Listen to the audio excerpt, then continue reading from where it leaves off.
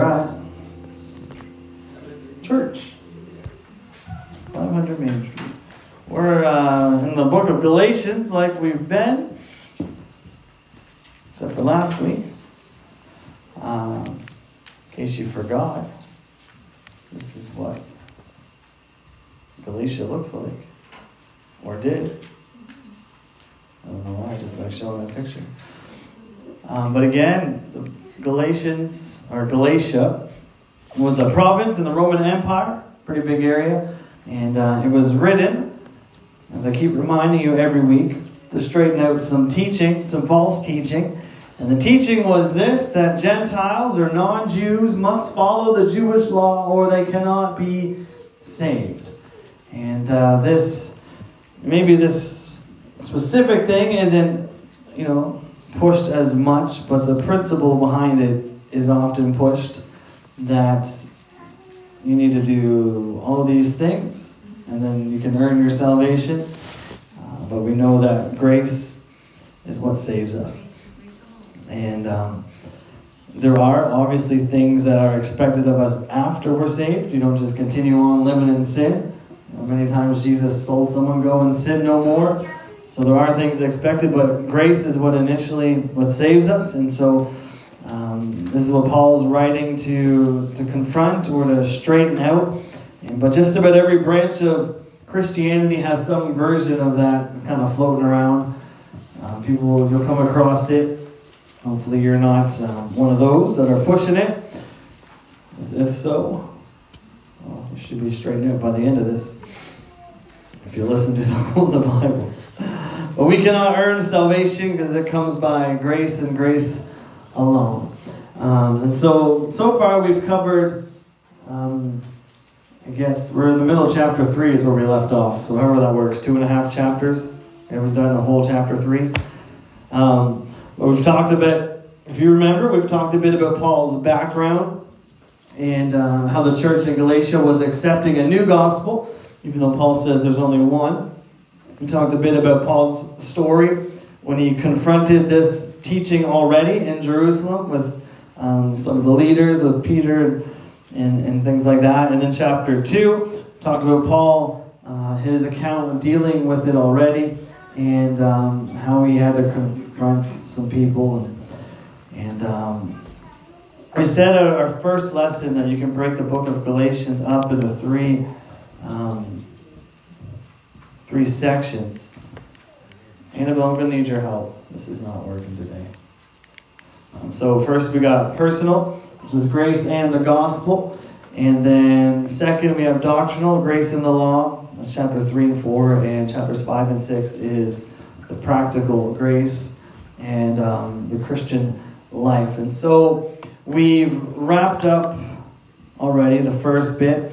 And last week we started on the second, grace and the law. And so last time we started in chapter 3, we talked about being bewitched. If you remember that. Yeah. That word means what you think it means. And we saw how Paul used the Old Testament to prove that the law didn't save anyone. But now he's kind of backed himself into a bit of a corner because he's used the Old Testament law to prove his point. But, if the law doesn't save, then what is the point of the law?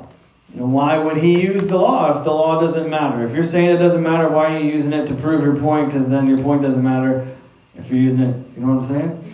So what's the point of it in all this? And so this is another thing that's popped up lately in maybe not our denomination, but outside. I've heard of some well-known preachers talking about how the Old Testament doesn't matter anymore, and we got remove ourselves from that and focus only on the New Testament, and this is obviously not true. So it's a good thing that Paul was a Pharisee because he knew the Old Testament pretty well, and he was able to argue this very well. So we're going to call this one the logic of the law. And so the Christian faith is a logical faith that can be defended rationally. There are some things, supernatural things, that we may not be able to fully explain, but there are also reasons for any person who is sincere, they should be able to understand why we believe what we believe. And so in this section of the Galatians, today's lesson or sermon, whatever you want to say, Paul, he makes 4 statements to help us understand the relationship between the promise and the law. Before we get this, the promise was already, the word promise is going to be mentioned many times. Last week we left off with verse 14, chapter 3, and it says, the blessing of Abraham might come on the Gentiles through Jesus Christ, that we might receive the promise of the Spirit through faith. And so he's continuing on talking about this promise, and also talking about the promises that he made to Abraham. So the promises of God, he talks about in verse 14, he's talking about the infilling of the Holy Ghost. So we're going to talk about promises a bit. But the law cannot change the promise. That's the first thing he's going to point out here. So Galatians chapter 3, verse 15 to 18, he says, Brethren, I speak after the manner of men, though it be but a man's covenant, yet if it be confirmed, no man disannulleth or addeth thereto. Disannulleth, that's a word we don't use anymore. Well, that's a good one. Verse 16, Now to Abraham and his seed were the promises made. He saith not, and to seeds as of many, but as of one, and to thy seed, which is Christ.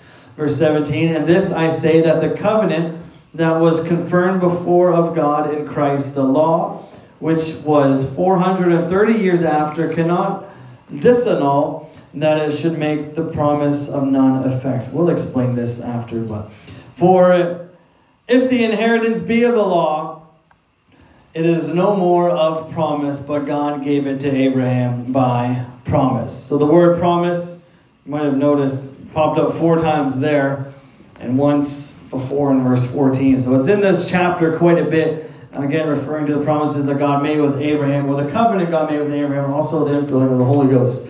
So verse 15 again, it says, Brethren, I speak after the manner of men, though it be but a man's covenant, yet if it be confirmed with no man disannulleth or addeth thereto. So basically what he's saying is, I'm going to give you a human example. Even with man-made covenants or agreements or things that we sign, no one adds to it or takes away from it once it's official. Once it's signed, you sign a document, you sign an agreement, you can't change it. Can you imagine if you could? You sign a loan and you're agreeing to pay this much, and this is what the interest is, and then they want to change it afterwards. There's going to be some fights. You have an agreement, you sign it, that's it, it's done. Nobody goes back and adds more to it or takes away from it.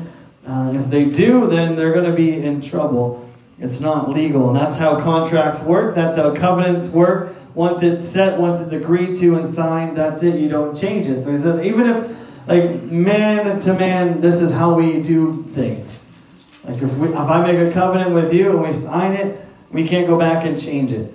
This is what he's saying. Even on the practical, the physical side, this is what we do. Verse 16, he says, Now to Abraham and his seed were the promises made. He saith not unto seeds as of many, but as of one, and to thy seed, which is Christ. So that's the case with man-made covenants. But this covenant with Abraham was God-made. So if a man-made covenant is so ironclad that I can't go back and change it, if I make an agreement with you and sign it, I can't go and add things to it and make you pay me more or change the whatever, all the list of things that need to be done or whatever. I can't go back and do that because that's how covenants work. So with God, it's how much more so is God going to hold himself to his covenant or his promise. And the covenant God made with Abraham was a grace-based covenant. Abraham didn't have to meet any conditions. If you read in Genesis 15 and 12, Abraham was asleep when God actually made this covenant. Genesis 15 and 12, it says, And the sun was going down, a deep sleep fell on Abram, and behold, dreadful and great darkness fell upon him. And this is where God comes through and fulfills or ratifies the whole covenant that he makes with Abraham. Abraham was literally asleep. Like, there was nothing that he had to do. God made promises to Abraham. Abraham did not make the promises to God. This covenant that God makes with Abraham is all on God's side. And the wonderful thing about the promise that he made for Abraham is that it was not just a promise for Abraham. God, in his promise to him, did not say, this is what Paul says, he did not say to seeds, as in many different seeds or branches or lines of the family tree. He said to thy seed as in one, Paul says. And Paul concludes that this seed that he was referring to is Jesus. And we've already mentioned the promises God gave Abraham about blessing all nations through his seed. And we know that refers to Jesus. So all these promises, he's saying, all this covenant that God made with Abraham is fulfilled in Jesus. We've already mentioned, those things last 2 weeks ago or whatever. And so Paul, he's making the argument that all of these promises, the seed, the blessing, and all that, they've been fulfilled in Jesus. He's already said that if anyone has faith, they are the children of Abraham. And so he's tying all of these ideas together now. He's kind of wrapping everything up, all the Abraham stuff and the seed and faith and all this. And so verse 17 he says, and this I say, that the covenant that was confirmed before God in Christ, the law, which was 430 years after, cannot disannul, that it should make the promise of none effect. People have tried to figure out the 430 years because there is a longer gap between when he speaks to Abraham and when the law was given. But they kind of figure out God reconfirms it to Jacob when he's in when he's in Egypt, and after that it'd be about 430 years. But the point that he's making is that the law came into effect many years after God makes the covenant with Abraham. And just like when you make a contract or a covenant with someone, you do not and you cannot edit it. You can't add to it. You can't take away from it. And the same applies here. So Paul says, if God was to change the covenant that he made with Abraham, when the law was put into place, the law was implemented, then the promise that God made to Abraham would now be void because he's added something to it. He's ruined the contract or the covenant. Does that make sense? So a law given hundreds of years later cannot change the covenant that was made with other parties. God made this covenant with Abraham. So a law given to Moses is not going to override that. Hopefully that makes sense. So God's promise to Abraham was before the law, and the law does not change that promise. And so the second thing he mentions here is the law is not greater than the promise. Galatians chapter 3, verse 19 and 20. He says, wherefore then serveth the law? It was added because of transgressions, till the seed should come to whom the promise was made, and it was ordained by angels in the hand of a mediator. Now a mediator is not a mediator of one, but God is one. So when God gave the law to Moses, it was this really incredible moment. There was thunder and lightning. The people, they were trembling in fear, shaking in their sandals. It was a pretty big event compared to when God made the promise with Abraham. He just had a nap. And that's what happened. And people, you know how people are. We love ourselves a big dramatic event. The bigger and more dramatic, the better it is. Right? The more important it is. So, to them, the law appeared. That's a big deal. There was thunder, there was lightning, there was all kinds of stuff. People were shaking in their sandals. It was terrifying. And compared to Abraham just falling asleep and God doing something. And so Paul's making a point here that the law is not greater, even though that's what it might look like to us. But it says the law is not greater than the covenant, even though our human minds may see it that way. And he gives two reasons in these two verses why the law is not greater than the covenant. The first one is the law was temporary. He says, Verse 19, wherefore then served the law was added because of transgressions till the seed should come. So this should be obvious, right? Something that's temporary is not greater than something that's permanent. The permanent thing is going to be there after the temporary thing is gone. So God made lots of promises in the Bible. If you read your Bible, there are promises all throughout it. Many, many promises. And most of them have ifs attached to them. You know, if my people pray, if you repent, if you do this, if you do that, if you do this, then I will do that. Right? If you whatever. A lot of promises come with an if. But if you read through Genesis 15, where God makes this covenant with Abraham, you shall find no ifs. It is not a conditional covenant. It's not up to Abraham to do it. This is all on God, and so this is what makes it a covenant of grace. God's going to honor this no matter what Abraham does. And if you read the law, blessings are entirely dependent on fulfilling certain responsibilities or meeting obligations or conditions. If you follow these things in the law, then you're going to be blessed. If you honor your father and mother, then your days will be long. If you do this, then this will happen. Right?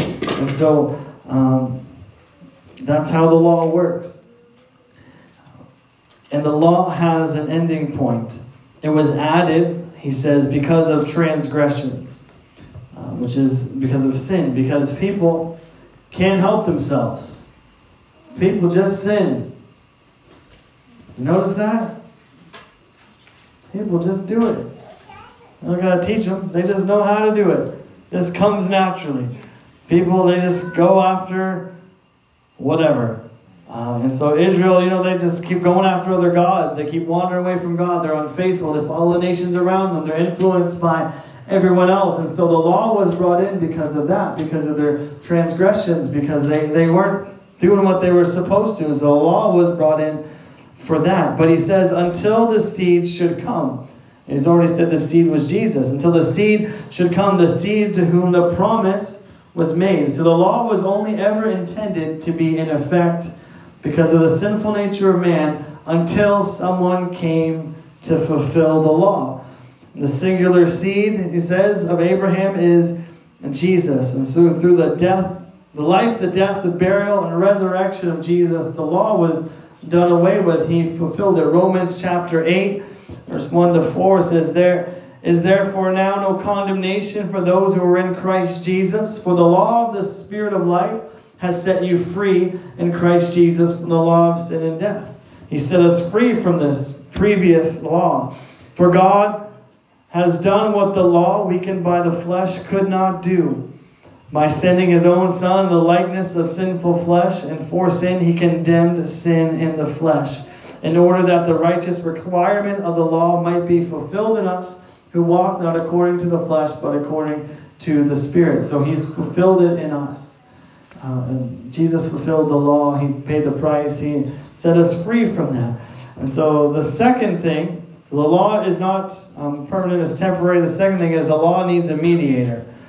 He says, to whom the promise was made, and it was ordained by angels in the hand of a mediator. Now a mediator is not a mediator of one, but God is one. So when God gave the law to Israel, he did it through angels and through the mediation of Moses. So Moses is the middleman here.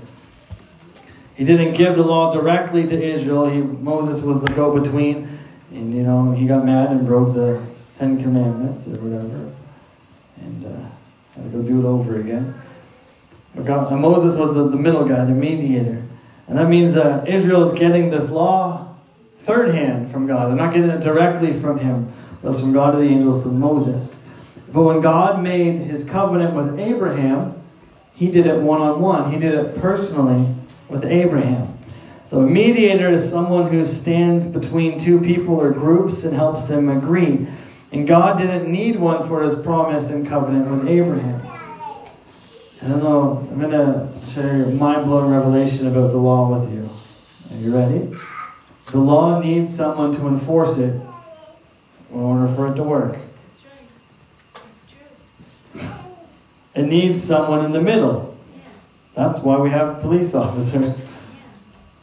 The law doesn't do anything unless somebody is going to be in the middle, unless somebody is going to enforce it. Laws are dependent on someone else enforcing or acting them out. You can speed all you want down the road. It's all fine and dandy until someone with the authority is there. You can do it every day, and then that one day, and then it's enforced. There's someone in... Yep. But the law doesn't do anything unless there's someone there to enforce it, unless there's a mediator there coming between the law and you. So laws are dependent on someone else enforcing or acting them out. But this promise we have with God, it doesn't rely on that. Nobody needs to come between me and God and work this salvation out. God is the one who does it. He's the one who fills it. We don't need a middleman anymore. The Bible says that Jesus is our mediator.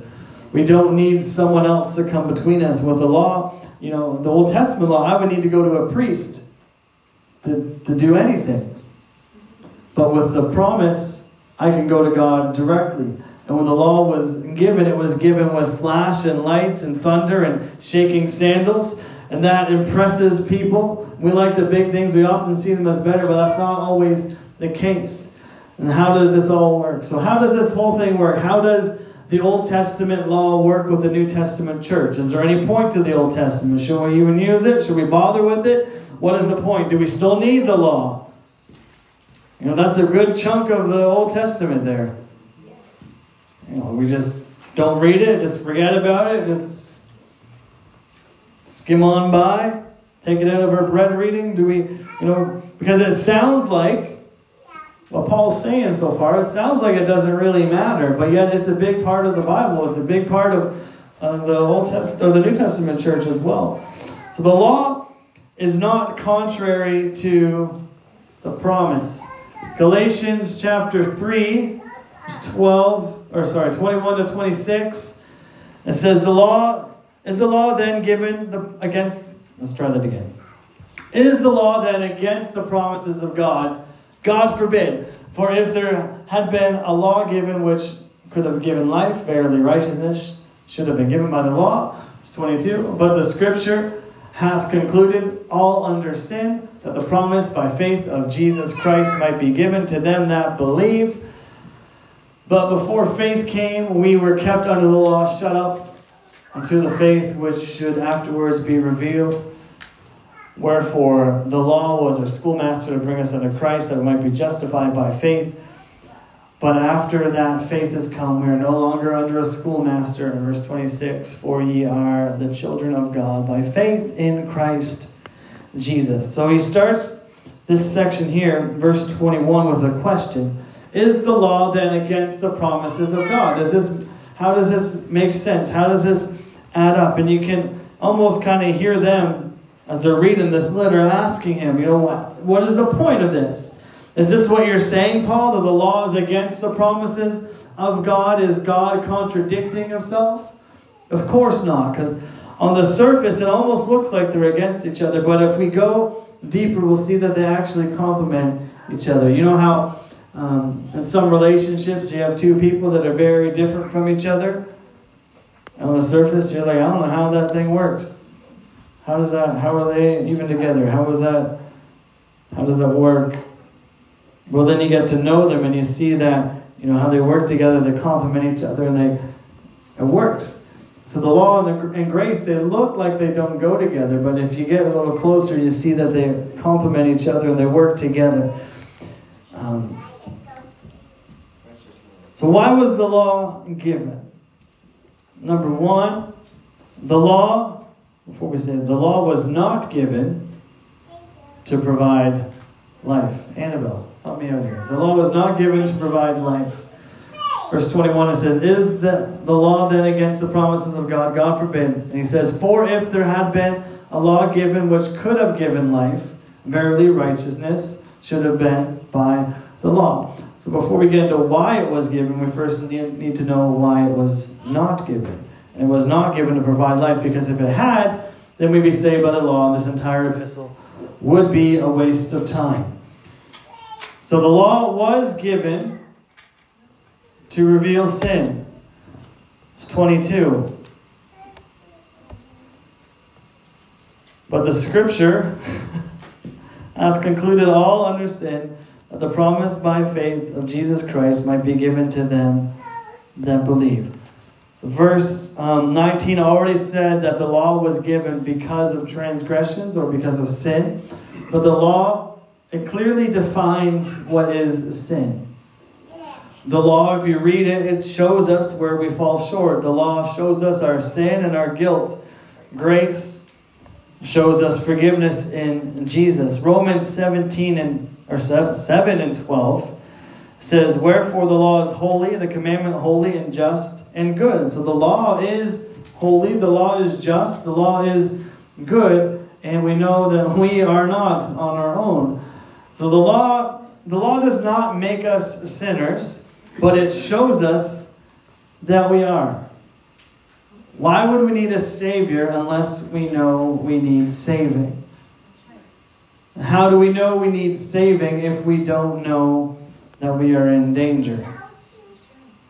Romans 3 and 20 says, therefore, by the deeds of the law, there shall no flesh be justified in his sight, for by the law is the knowledge of sin. So the law tells us what sin is. There's no point of grace. Paul's been preaching about grace for 3 chapters now. There's no point of grace unless there's sin. I don't need forgiveness unless there's something to be forgiven of. I don't need grace unless, I'm a sinner. Without the law, without us having the knowledge that we are sinners, we will never see the need for the grace of God. And this is a huge problem with our world today. No one knows what sin is anymore, and no one knows that they need to be saved. So no one's looking, they're not showing up to be saved because they don't know that they're lost. They don't know that they need to be saved. Back in the day, everyone knew that certain things were wrong. You didn't have to go tell someone, what you're doing is wrong. They knew it was wrong. Now, everything's right, everything's fine, everything's good. People feel like there's something wrong or missing, and we don't know what it is, and we don't know the words to describe it. And the enemy's got people so confused now that nothing is wrong anymore, nothing is sinful. It used to be that we all kind of agreed that certain things were wrong, but that list is getting smaller and smaller by the day. Even thou shalt not kill, that's getting smaller. With abortion, with assisted suicide, just killing off one side, one end or the other. Just weeding it down the window, making it smaller until it doesn't matter. Amen. It's wild, and this is where we're at.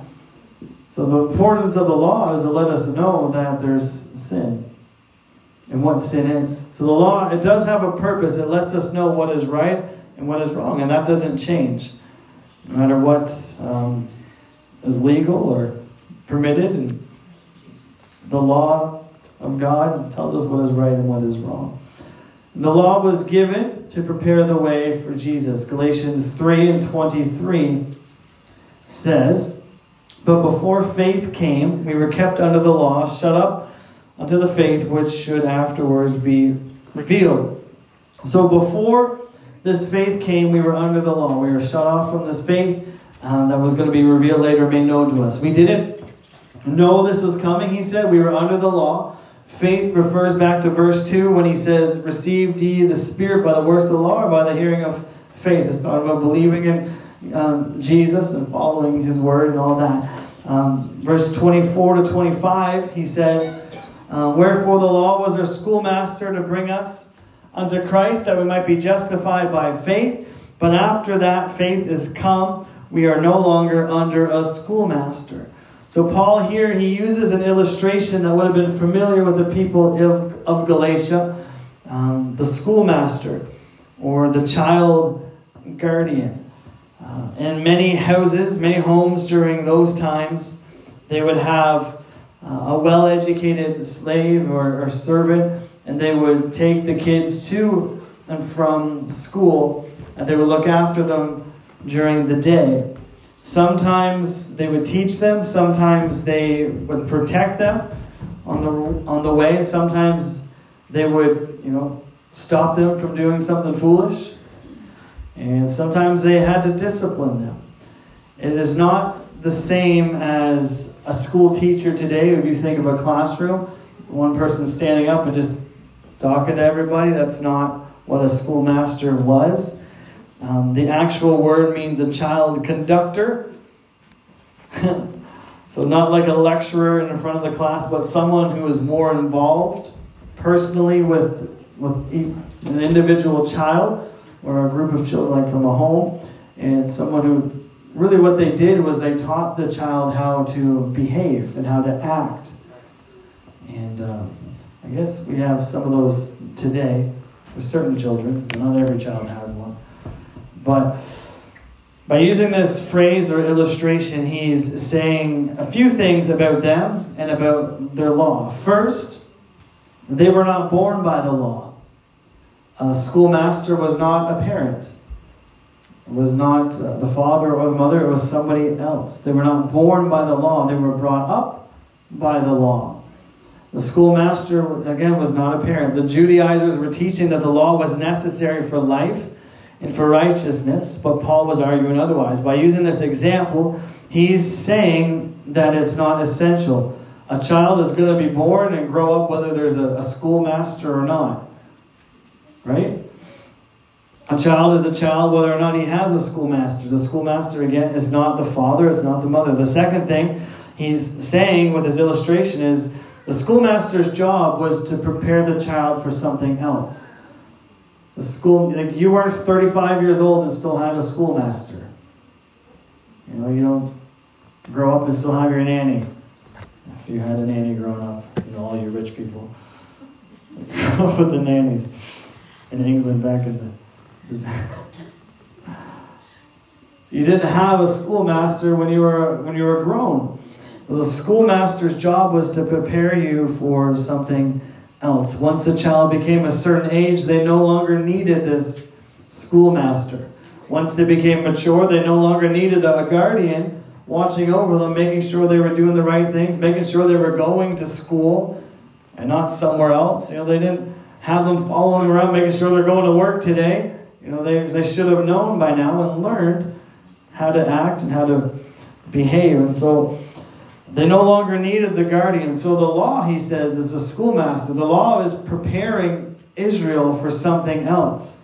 And when that time comes, they're no longer going to need the schoolmaster. They're no longer going to need the law in the way that it has. But the lessons that were taught by the schoolmaster still have value. Those lessons are going to carry through with you. They're going to shape you. They're going to mold you. They're going to make you who you are. And they're going to have value, but they no longer need the schoolmaster. They no longer need the law. And so the law, Paul says, was to lead us to the coming of Jesus. Verse, where are we at there? Verse 26, it says, "For ye are all the children of God by faith in Christ Jesus." So we are no longer under the schoolmaster was bringing us up. We are children of God now. We're children of Jesus. We've moved from one thing to another. So the law made Israel different than all the other people around them, but the law could not fulfill them. If you think of the story in Matthew 19, where there's the rich young ruler that comes to Jesus. He has lots of stuff, or blessings, we would call them. And he followed the law. He followed everything. He did everything he was supposed to. But something was missing in his life. And what did the law do? What did him following the law do? It led him to Jesus to ask him, what do I need to do now? And Jesus said, you need to sell everything, get rid of everything, and you need to give it away, you need to follow me. So the law literally led that guy to Jesus, to a crossroads where he needed to make a decision. Am I going to follow, and we're going to go further with this, or we're going to stay with what I'm doing? And we know he made the wrong choice. But the law, Paul's saying the law's done its job. It showed us where we've fallen short, and it's led us here. It's led us to Jesus. And the last point is the law cannot do what the promise can do. So Galatians 3:27-29 says, "For as many of you as have been baptized in the Christ have put on Christ. There is neither Jew nor Greek. There is neither bond nor free. There is neither male nor female. For you are all one in Christ Jesus. And if you be Christ, then are ye Abraham's seed and heirs according to the promise." When Jesus came, Israel was supposed to move from spiritual childhood under the schoolmaster to adulthood under Jesus. The preparation time was over. They were to move on. They were to graduate. They were to leave that behind and go on to something else. The law could reveal sin and point us to Jesus, but it could never do for the sinner what Jesus could do. The law could never justify the sinner. The law could never unite us with God. It could never save us. The only one who can do that is Jesus. Verse 27 says, "For as many of you as have been baptized into Christ have put on Christ." If we've been baptized in Jesus' name, we've been baptized into Christ, we have put on Jesus. And that means the promise that he's been talking about is fulfilled in Jesus. And we've taken that on. Old song, if I could sing, I'd do it. The best thing I ever did do was take off the old robe and put on the new. There's a change. We're putting on Jesus. We're taking off the law. We're putting on Jesus. We're moving from one thing to the other. And interestingly enough, in the Roman Empire, in the culture of the day, there were clothes specific to children and clothes specific to adults. There was a changing when they became an adult. They started wearing the toga. Looking all snazzy in one of those. They moved on. There was a change. They put off one thing and they put on something else. So the schoolmaster is to lead us to Jesus, and then we put on Christ and we become part of this. We've moved from the law to Jesus. The schoolmasters led us to him. And now there's been a radical transformation. I've changed. I've grown from one thing to the other. And I'm making this step and putting on something new. The whole point of the law was to bring us to here. And here we are. And that's what baptism does. It brings us into Jesus, and we take on his name. We become part of his body. And the promises that applies to him now applies to us, because we're part of that. Galatians 3:28 says, "There is neither Jew nor Greek, there is neither bond nor free, there is neither male nor female, for you're all one in Christ Jesus." One of the best things about being part of the church, or being part of the body of Christ, is that we are all equal. Nobody's better than anyone else. Remember, Paul is writing to correct some teaching that the Gentiles weren't good enough. And they weren't holy enough or saved enough or whatever. They needed to be Jews. They needed to do this. They needed to do that. They follow the Jewish law in order to be saved. And Paul's arguing that we are all equal when we have been baptized into Jesus. And there are no separations. My hands are Canadian and my feet British. That's ridiculous. This entire body, for better or for worse, is all Ryan Shephard. Take it or leave it. This is what I am. This is all me. All real. Haven't had any work done yet. Don't have any metal hips or anything yet. Someday. But we're all part of his body. There is no division. We're all in him. Jew, Greek, male, female, free, slave, it doesn't matter. We're all part of him now. We're all part of this church, this body now. And to me, that's the most beautiful thing. Jesus brings us all together. And the Judaizers, they were trying to cause division. And this whole purpose of this is to bring everyone together. And that's what this is about. I don't need to be like you, and you don't need to be like me. We need to be like Jesus.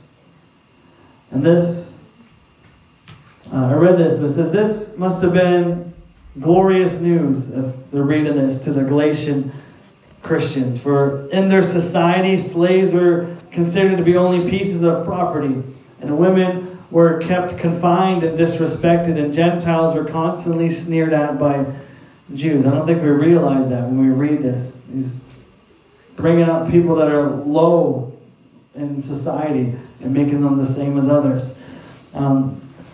It's been said that the Pharisee would pray each morning, I thank thee, God, that I am a Jew and not a Gentile, a man, not a woman, and a free man and not a slave. And yet, when Paul writes this, Paul's a Pharisee. He knew this stuff. And he writes this. These distinctions, they're removed in Jesus. We are all equal. There is neither Jew or Greek, male or female, bond or free. And he ends this with verse 29, and if ye be in Christ, then ye are Abraham's seed and heirs according to the promise. So the law could never make us heirs, but through Jesus we are. And we're taking on this promise, this whole Spirit, all the salvation, eternal life, all these things we have access to because we've been baptized into Him. We've put on Jesus. And Jesus changes us completely. And Paul, the whole point of this is by grace. This is not by the law. This is how it's done. And again, the law, it does have a purpose. I'm not saying, and Paul wasn't saying, get rid of the Old Testament. He used it all kinds of times. The law does have a purpose, but also, again, salvation only comes through the grace of Jesus. We need the two to work together. You don't just write the whole law off and say we don't need it. It shows us some things, but we're not saved by it. So that's kind of where people get confused. But that is the logic of the law. Hopefully that made some sense. Never quite sure. The schoolmaster bit was my favorite. I did not know that. I thought it was a teacher, and now I know better. But let's pray before we go. I'm done. Everybody said amen. We can start a live stream now in a minute if you want. Stay here till 10. Or we can go. Let's pray.